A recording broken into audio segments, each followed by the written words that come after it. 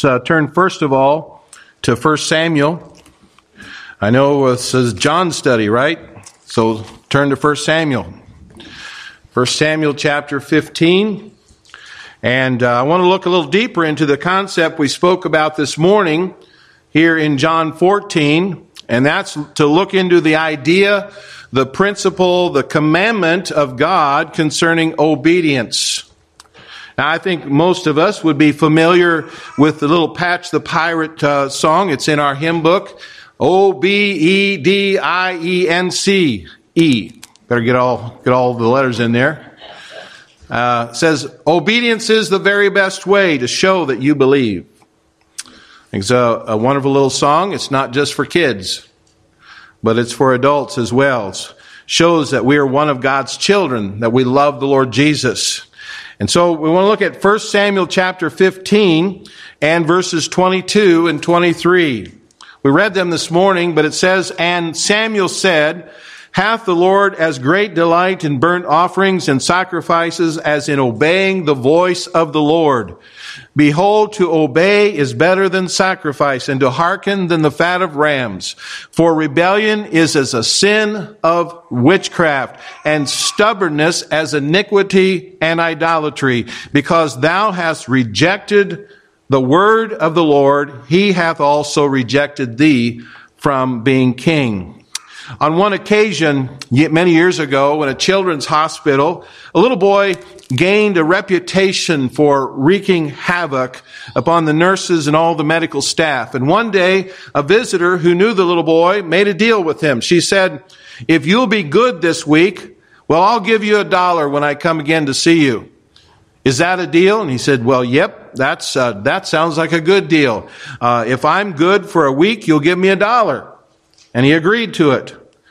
A week later, the same lady stood at the bottom of the young boy's bed, and she said, I tell you what, I'm not going to ask the nurses or the doctors or the medical team if you've behaved yourself. You must tell me, do you deserve the $1? And from a little bundle underneath the sheets came this answer, just give me a penny. You know, sometimes, and I better do what I encourage you to do, and that's turn your phone off. But just as sure as a world I don't, one of my kids is going to send a message and going to start blinging here, and they'll start talking to each other back and forth, and my phone will go crazy. And I won't get a word in edgewise.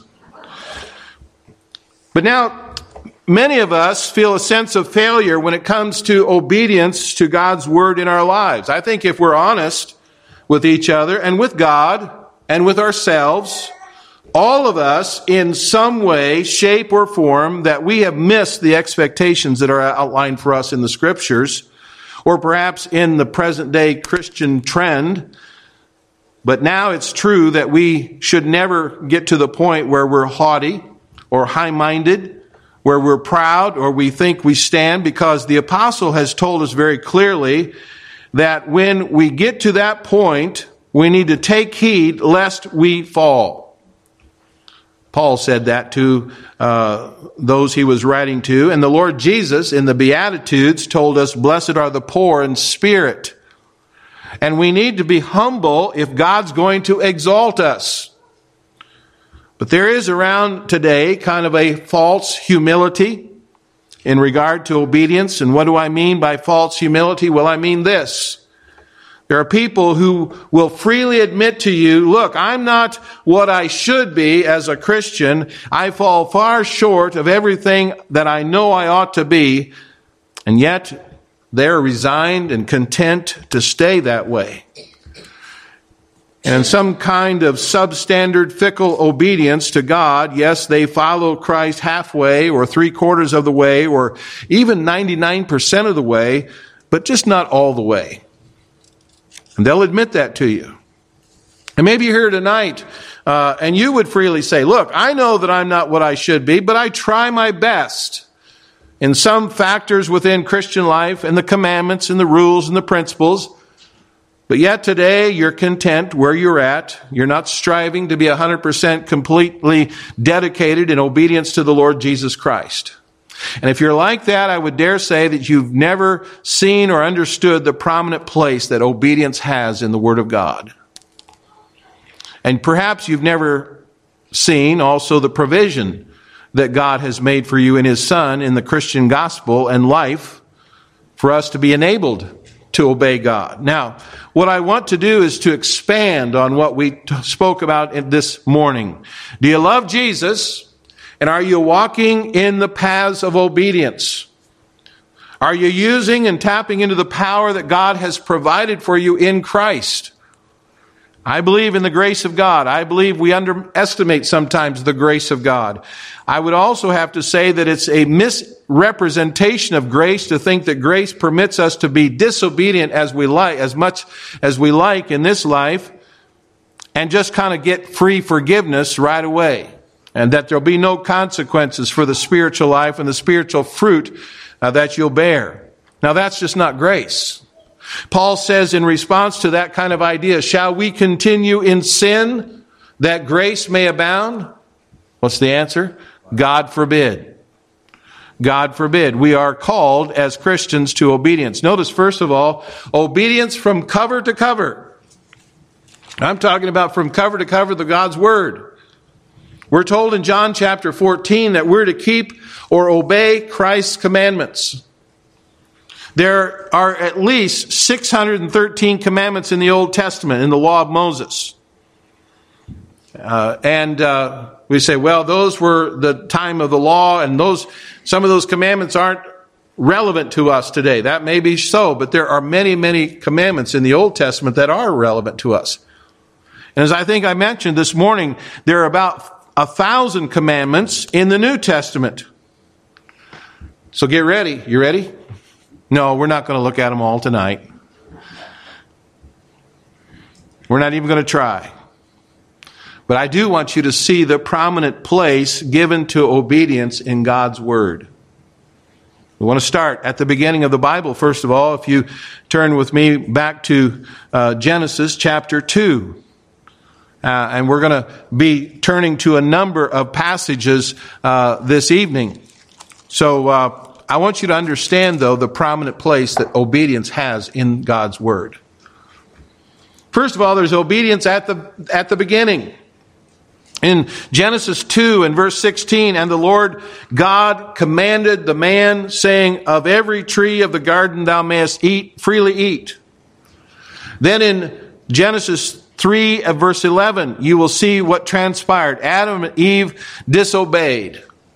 And he said, who told thee that thou wast naked? Hast thou eaten of the tree whereof I commanded thee that thou shouldest not eat? Now please notice this, right at the beginning of all time of creation, the beginning of all things, obedience is the one thing that was commanded by God to man. I don't know if you've ever thought about that. Obedience was the one and only condition for Adam and Eve to abide in the Garden of Eden. I think that's important. The one thing that the Creator of man right from the beginning asked of His creatures was absolute obedience.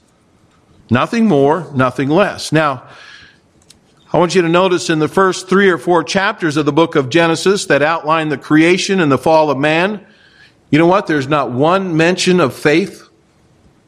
There's not one mention of humility. There's not even a mention of love. But the prime subject that God brings to His creatures is, you must obey me. And what is implied in that is that obedience incorporates love and humility and faith and the spiritual virtue that exists that can be under the umbrella of complete and absolute obedience to God. Now we're starting right at the beginning and we're laying down the foundation of the principle of first mentioned. I mentioned the word hermeneutics to somebody here earlier this evening, but hermeneutics is not a computer called Herman in Maranatha's first computer room. It has a huge, big computer that took up the whole room. We called him Herman. Since a Bible college, we thought, you go in there and learn hermeneutics. Well, hermeneutics is the idea of interpretation.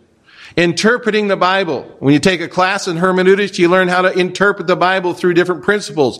And one of the first principles is the principle of first mention. That in the life of man, to obey was one needful thing as far as God was concerned. That's right at the beginning of God's Word. Now we're going to look at some passages in between, but just to see that this is the constant message of the Word of God. So now let's go to Revelation chapter 22. Revelation 22, that shouldn't be hard to find. That's the very last book of the Bible. If you can get past all your concordances and maps and so forth. But Revelation chapter 22 and verse 14. Revelation 22 verse 14. It says, "Blessed are they that do His commandments, that they may have right to the tree of life and may enter in through the gates into the city." So right at the end of the Bible, obedience to God's command is still being asked of mankind. Now I want you to notice this from beginning to end, from paradise lost in the Garden of Eden to paradise regained in the eternal state of heaven. It's only obedience on both occasions that gives us the right to access the tree of life. So you can see how important obedience is. Now someone say, "Wait a minute, Pastor. Sounds like you're preaching salvation by works." No, I'm not. And so we might ask the question, well, if there was disobedience at the beginning that closed the way of tree of life, how all of a sudden has obedience gained access to the end, in the end, to the last chapter, to the tree of life in heaven? What caused this change? Here's your answer.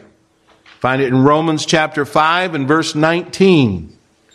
Romans 5 and verse 19.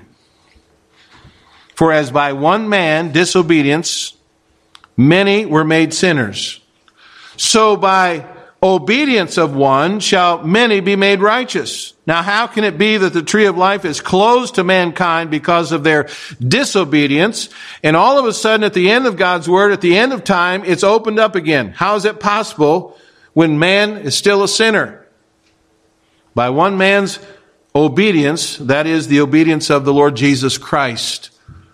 He has bridged the gap from beginning to end by His cross and by His blood. Now I think that's wonderful. I don't know about you, but I think that's just wonderful. And make no mistake, do not rest for salvation upon your own obedience, but upon the obedience of another. Philippians 2 put it like this in verse 8, "When He was obedient unto death, even the death of the cross," and that was after obedience and completely fulfilling the whole law, of God's law, every jot, every tittle, and yet He died on the cross and was obedient to God's will. So what I want you to see here, that right away at the beginning, here is what the whole redemption of Jesus Christ that we enjoy today consists of: restoring obedience in its rightful place in our lives and in the whole of the universe. It's always that way. It has always been that way. It always will be. God's chief desire for you and me tonight is obedience. So there's obedience from cover to cover. Now let's go back a little bit. Go back to obedience in the Old Testament. I can't give you all the examples tonight. I told you I wouldn't give you all the examples, but first of all, obedience in the Old Testament, we see Noah. A few examples here. One would be Noah, the life of Noah. If Adam was the father of the race, then the race was wiped out by the flood, and God, as it were, made a new father of the race in the person of Noah.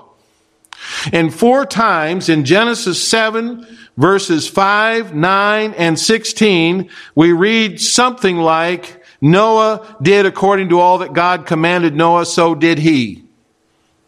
Something in that form.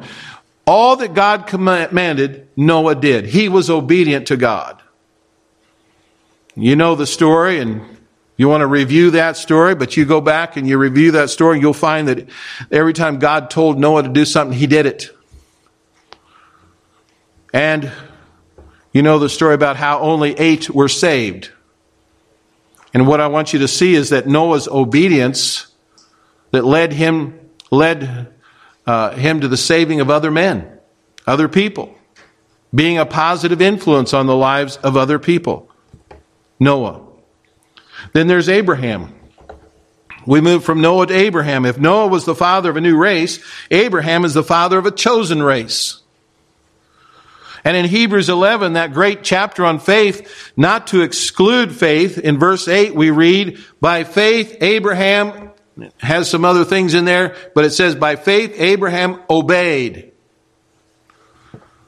Obedience and faith do not cancel one another out. And you will know, if you're familiar with the book of Genesis, that the crowning act of Abraham's obedience was when he bound his son to the altar and lifted up that knife according to the orders that God had given to him, and he was about ready to plunge it into his breast, and God was well pleased with him because of his absolute, unquestioning obedience.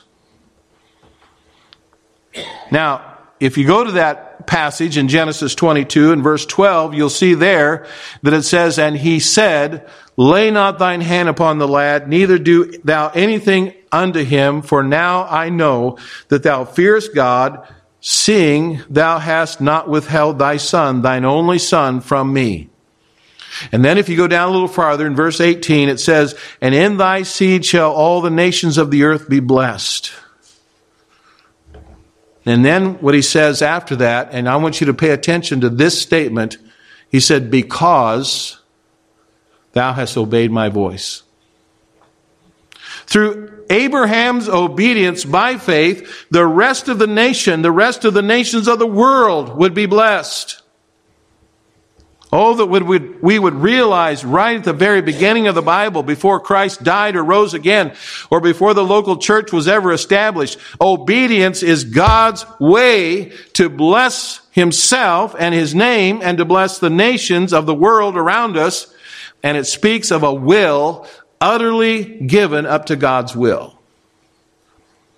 Now, before we look at any other scriptures, I want to ask you this. And I ask you this from the depths of my heart. Is your will completely and utterly surrendered to God's will? You see, that's God's desire for you. That was God's desire for you before you were saved. And then there's Moses. Moses, when he went up to Mount Sinai and was given the message of God to the people, God said to him in Exodus chapter 19 and verse 5, if ye will obey my voice indeed and keep my covenant, then ye shall be a peculiar treasure unto me above all people. You know, Moses so often obeyed the voice of the Lord, but when it came to the erection of the tabernacle, the tent of worship in the wilderness, in the last 3 chapters of the book of Exodus, I believe you'll find at least 19 times this expression, as the Lord commanded Moses. As the Lord commanded Moses. Over and over again, you find, as the Lord commanded Moses. And then after that, and this is a very telling statement, from that came a natural chain reaction that we read, and it says, the glory of the Lord filled the tabernacle. It filled it because Moses was obedient. Now, I don't think the words could be any plainer. God is telling us right here in the Old Testament period that he dwells in the midst of a people of obedience. And he still is doing the same today. If you want to know God's presence in your home, if you want to know God's presence in our church, if you want to know God's presence in your business, obey God. Obey God. He crowns obedience with his presence. Now, let's just take that a bit farther. From 40 days of wandering and disobedience, it would have to be said that the Israelites again came to a new beginning. They were facing the promised land. They were about to enter Canaan. And if you were to turn to the book of Deuteronomy, you don't need to turn there tonight, but if you were to read at your leisure the book of Deuteronomy, that is a book that is written in sight of the promised land by Moses. And there's no other book in the whole Word of God that uses the word obey so frequently and outlines the blessings that obedience will incur upon us. I think it can all be summed up in that familiar statement in Deuteronomy chapter 11, verse 27, where God said to Moses, a blessing, if ye obey the commandments of the Lord your God, which I command you this day. Now, I know we're still in the Old Testament, and you know that this is a principle that goes right on through the New Testament, and we'll see that in a moment. Even in grace and even in Christ, that if you want to be blessed of God, you need to start obeying God. If you want to be cursed of God, even as a believer, if you want to undergo God's discipline, God's displeasure, just live in disobedience and rebellion to Him. And that's why we need to beware of praying only for God's blessings. You know, sometimes we hear it in prayer meetings, Lord, bless me. Lord, bless this church. And when what God's Word is telling us, even back in the Old Testament, if you look after obedience, then God will look after your blessings. Notice one more in the Old Testament, that's King Saul. We've already started with him. But maybe you've learned early in your Christian life, or even in whatever state of Christian maturity you are, the next new beginning in the Old Testament is the appointment of a king. Remember, the people wanted a king. And the first king that God chose was Saul, and there as a solemn warning in the story of Saul that we read from the opening text, because the story of Saul, if it tells us nothing else, is this, that God requires exact and entire obedience of all His children. If you go back to 1 Samuel in chapter 10, Samuel commanded Saul that he was to wait 7 days until he, the prophet Samuel, came to him. And Samuel would perform a sacrifice. And Samuel would tell Saul from the mouth of the Lord what he wanted him to do. Now, Samuel, as far as Saul was concerned, didn't come on time. And when he was delayed, Saul decided, well, I'm the king. I might as well sacrifice. And if I can't sacrifice, who else can? And so Saul sacrificed, and when Samuel returned, we read in 1 Samuel 13 and verse 13, thou hast done foolishly. Thou hast not kept the commandment of the Lord thy God, which He commanded thee. For now would the Lord have established thy kingdom upon Israel forever. Now, what does that tell us? Well, it simply tells us that God will not honor a man or a woman who is not obedient to Him. The second test of what was in Saul's heart was that he was commanded of God and the prophet to execute God's judgment against the nation of Amalek. And so he obeys with no doubt about it. We mentioned this morning. He obeys God. He gathers a great army. As we read that there, you'll find it's about 200,000 or so men. He destroys Amalek after going into the wilderness to chase them. But what we need to see is that God told Saul very, very clearly to listen to his words. And he said, now go and smite Amalek and utterly destroy all that they have and spare them not. Again, you know the story. He obeyed God, and yet he in his human wisdom decided as Saul, the king, he would spare the best of the cattle. He might as well spare King Agag as well, and he would take the cattle and he'd do something very, very religious, very spiritual, very commendable. He would sacrifice them to the living God. And yet God speaks to Samuel, and Samuel speaks to the Saul and says, it repenteth me that I have set up Saul to be king, for he hath not performed my commandments. You know, if we're not willing to obey God in every way, we can do all the good things. We can serve in church. We can even be a witness. But if we're not willing to obey, then we're still disobedient. When Samuel comes to Saul twice, Saul angrily responds and he protests him. But I have performed the commandment of the Lord. I have obeyed the voice of the Lord. And so he had. And we might well think, well, he hadn't obeyed completely. His obedience had been partial. His obedience had not been entire and absolute. And God said, utterly destroy all, spare not. And to sum it all up, we read the words at the beginning of 1 Samuel 15, and God said, to obey is better than sacrifice. Because thou hast rejected the word of the Lord hath rejected thee. Now, if there ever was an ancient picture of a modern day believer's obedience, that would be one. Modern day believers' obedience is partial. Many times. Maybe you're here tonight and you read your Bible. You're faithful to read your Bible. But you don't take the opportunity to witness to people of Christ that you know are unsaved. You keep some of the commandments. That is, you haven't committed adultery. You haven't murdered anybody. In fact, the fact of the matter is, you know as well as I do that your obedience is only in measure. You're not doing all that God has asked you to do. And we say like Paul or Saul, but I have obeyed the Lord. Well, maybe you've obeyed the Lord, but it could be that we're protesting to God. I have obeyed the Lord. I have obeyed God. But God is saying, as he said to Saul, but ye have rejected the word of the Lord. Now that's obedience in the Old Testament. Now let's move on to the New Testament. And I think probably one of the greatest examples, of course, in the New Testament would be Jesus Christ. We see our blessed Savior. We see him very clearly in the New Testament, discovering the reason the Lord Jesus came to this earth was because of obedience. You've heard him say, I'm sure, lo, I come to do thy will, O God.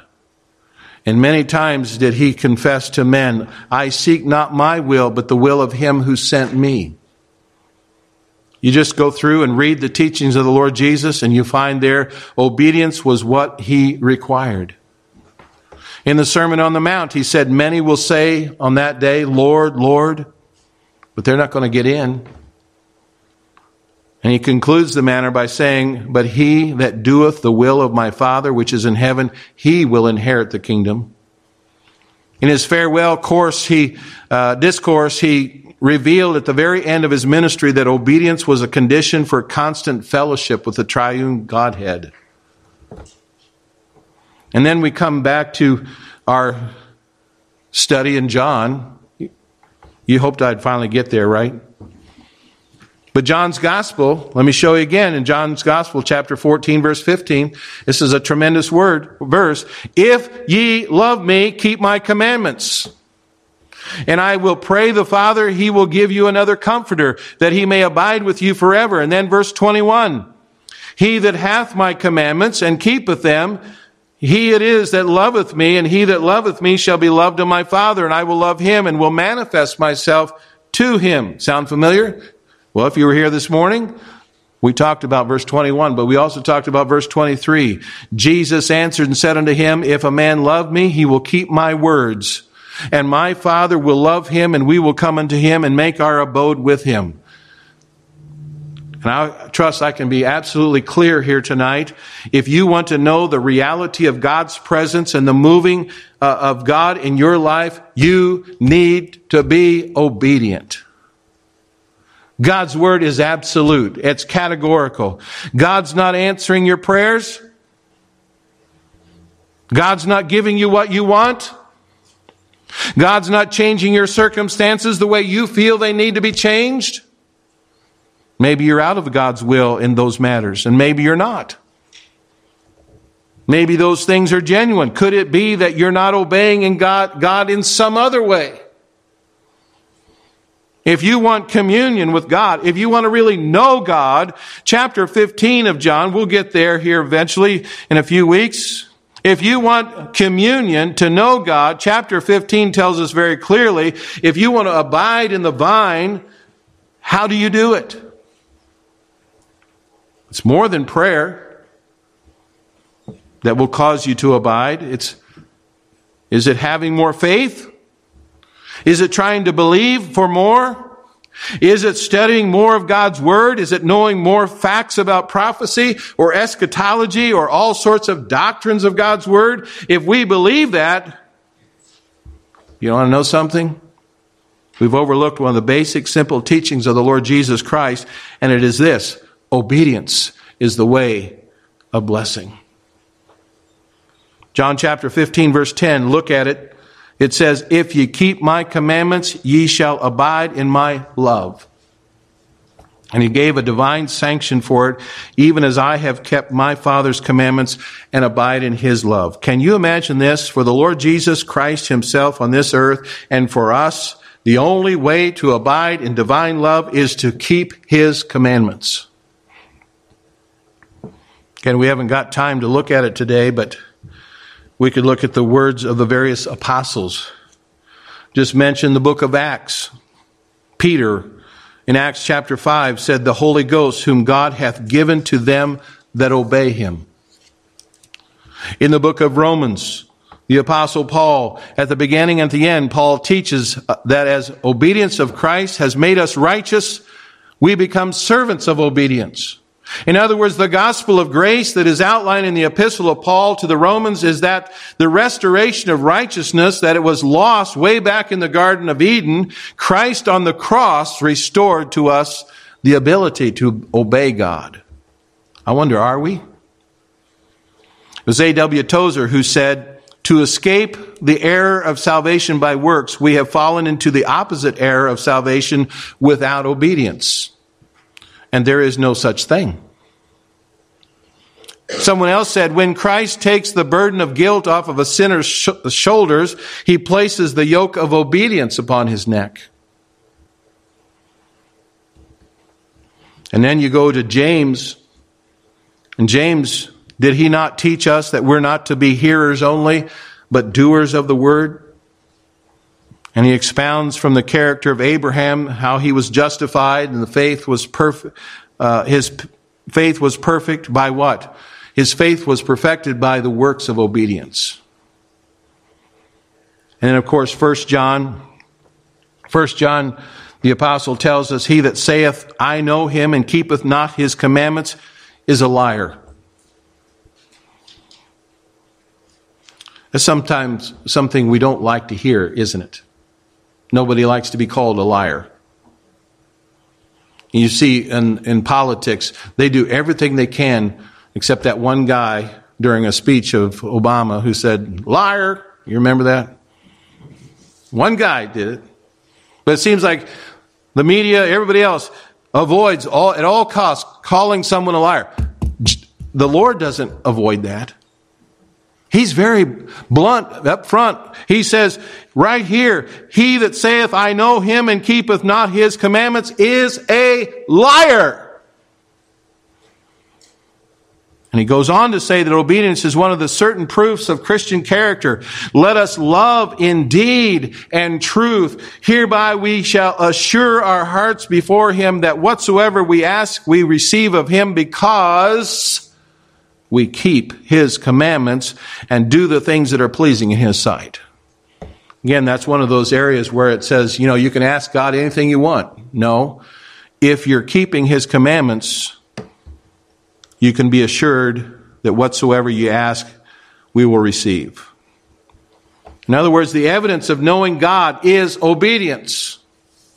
It's almost the secret of a good conscience and a confident prayer. Are you laboring in prayer for something that you need from God, and God's not giving it to you? Maybe there's an area of disobedience in your life. Someone else put it like this: we cannot rely on God's promises without obeying his commands. And if we aren't in obedience to God, God's not going to hear our prayers. Now, I've hardly scratched the surface of this subject of obedience, especially since there are 1,000 commands in the New Testament. But this is the place that obedience has in the Holy Scriptures. This is the place in the book that we value so highly. And the question is, does it have the same prominence in our lives? And as I close, let me just share with you 4 things. For number 1, the Lord asks and the Lord requires and actually expects every one of His children to yield absolute obedience to Him day by day, every hour of the day. You say, boy, that's hard. You know what, though? That's what the Lord expects. That's what He requires.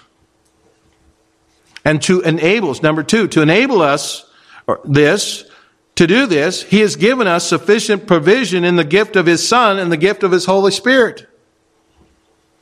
And as someone has put it, all heaven is waiting to help those who will discover the will of God and do it. God has put Himself at your disposal.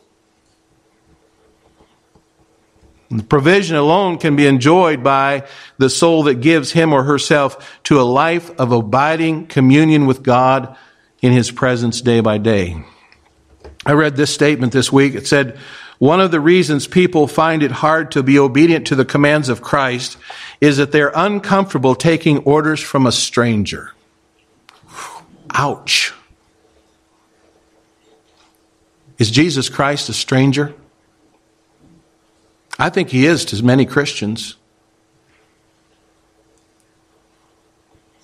Is that why you're not obeying the Lord?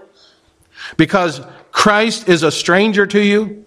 You see, obedience is the fruit, and the root of obedience is love. If you do not have a cultivating relationship of love with the lover of your souls, the blessed Lord Jesus, you will never get to the point where obeying Him is an absolute delight, an absolute necessity.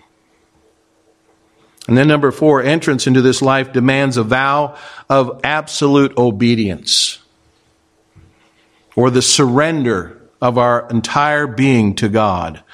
That means to do whatever He wants me to do, to think whatever He wants me to think, to speak only that which He wants me to speak, to do that every moment of my day. Simon, on one occasion, after being dejected, thinking that all of his dreams were drowned, was out with some of his disciples going back to their fishing nets. And when a stranger at that time appeared to them, they said, "We have toiled all night and have taken nothing." But who was that stranger? It was the Savior. And He spoke to them and He gave them the command to cast their net on the other side. Now, what do you think went through the mind of Peter, this experienced fisherman? It'd be like me telling some of you guys how to fish. You'd say, "What do you know? All you can do is fish golf balls out of the pond."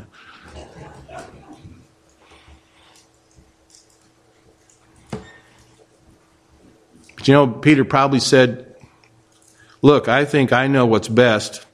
I've been doing this all my life, but I'm going to obey you. I'm going to trust that you're right." And you know what happened? You know what happened. The nets were breaking with fish because Peter obeyed. It was Oswald Chambers that said these remarkable words: "The best measure of a spiritual life is not its ecstasies, but its obedience." Someone else said, "I had rather obey than work miracles." Do you obey Him? Is that the whole reason why you were saved?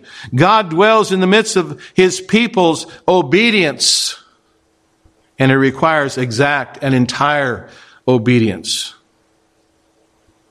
It's a certificate of Christian character. It's the secret of a good conscience. It's the assurance of confident answered prayer. But if we're not completely obedient to Him, we can be sure we have none of those things. Are you a friend of Jesus?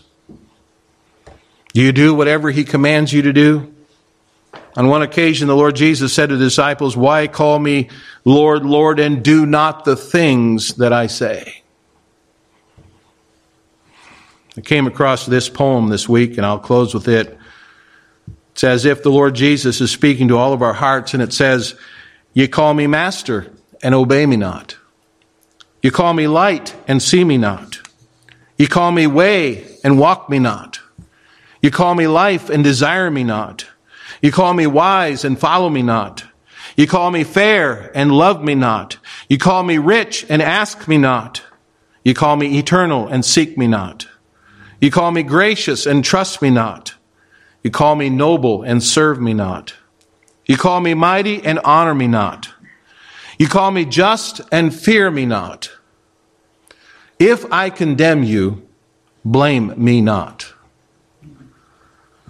Jesus said, if you love me, keep my commandments. Let's bow our heads in prayer.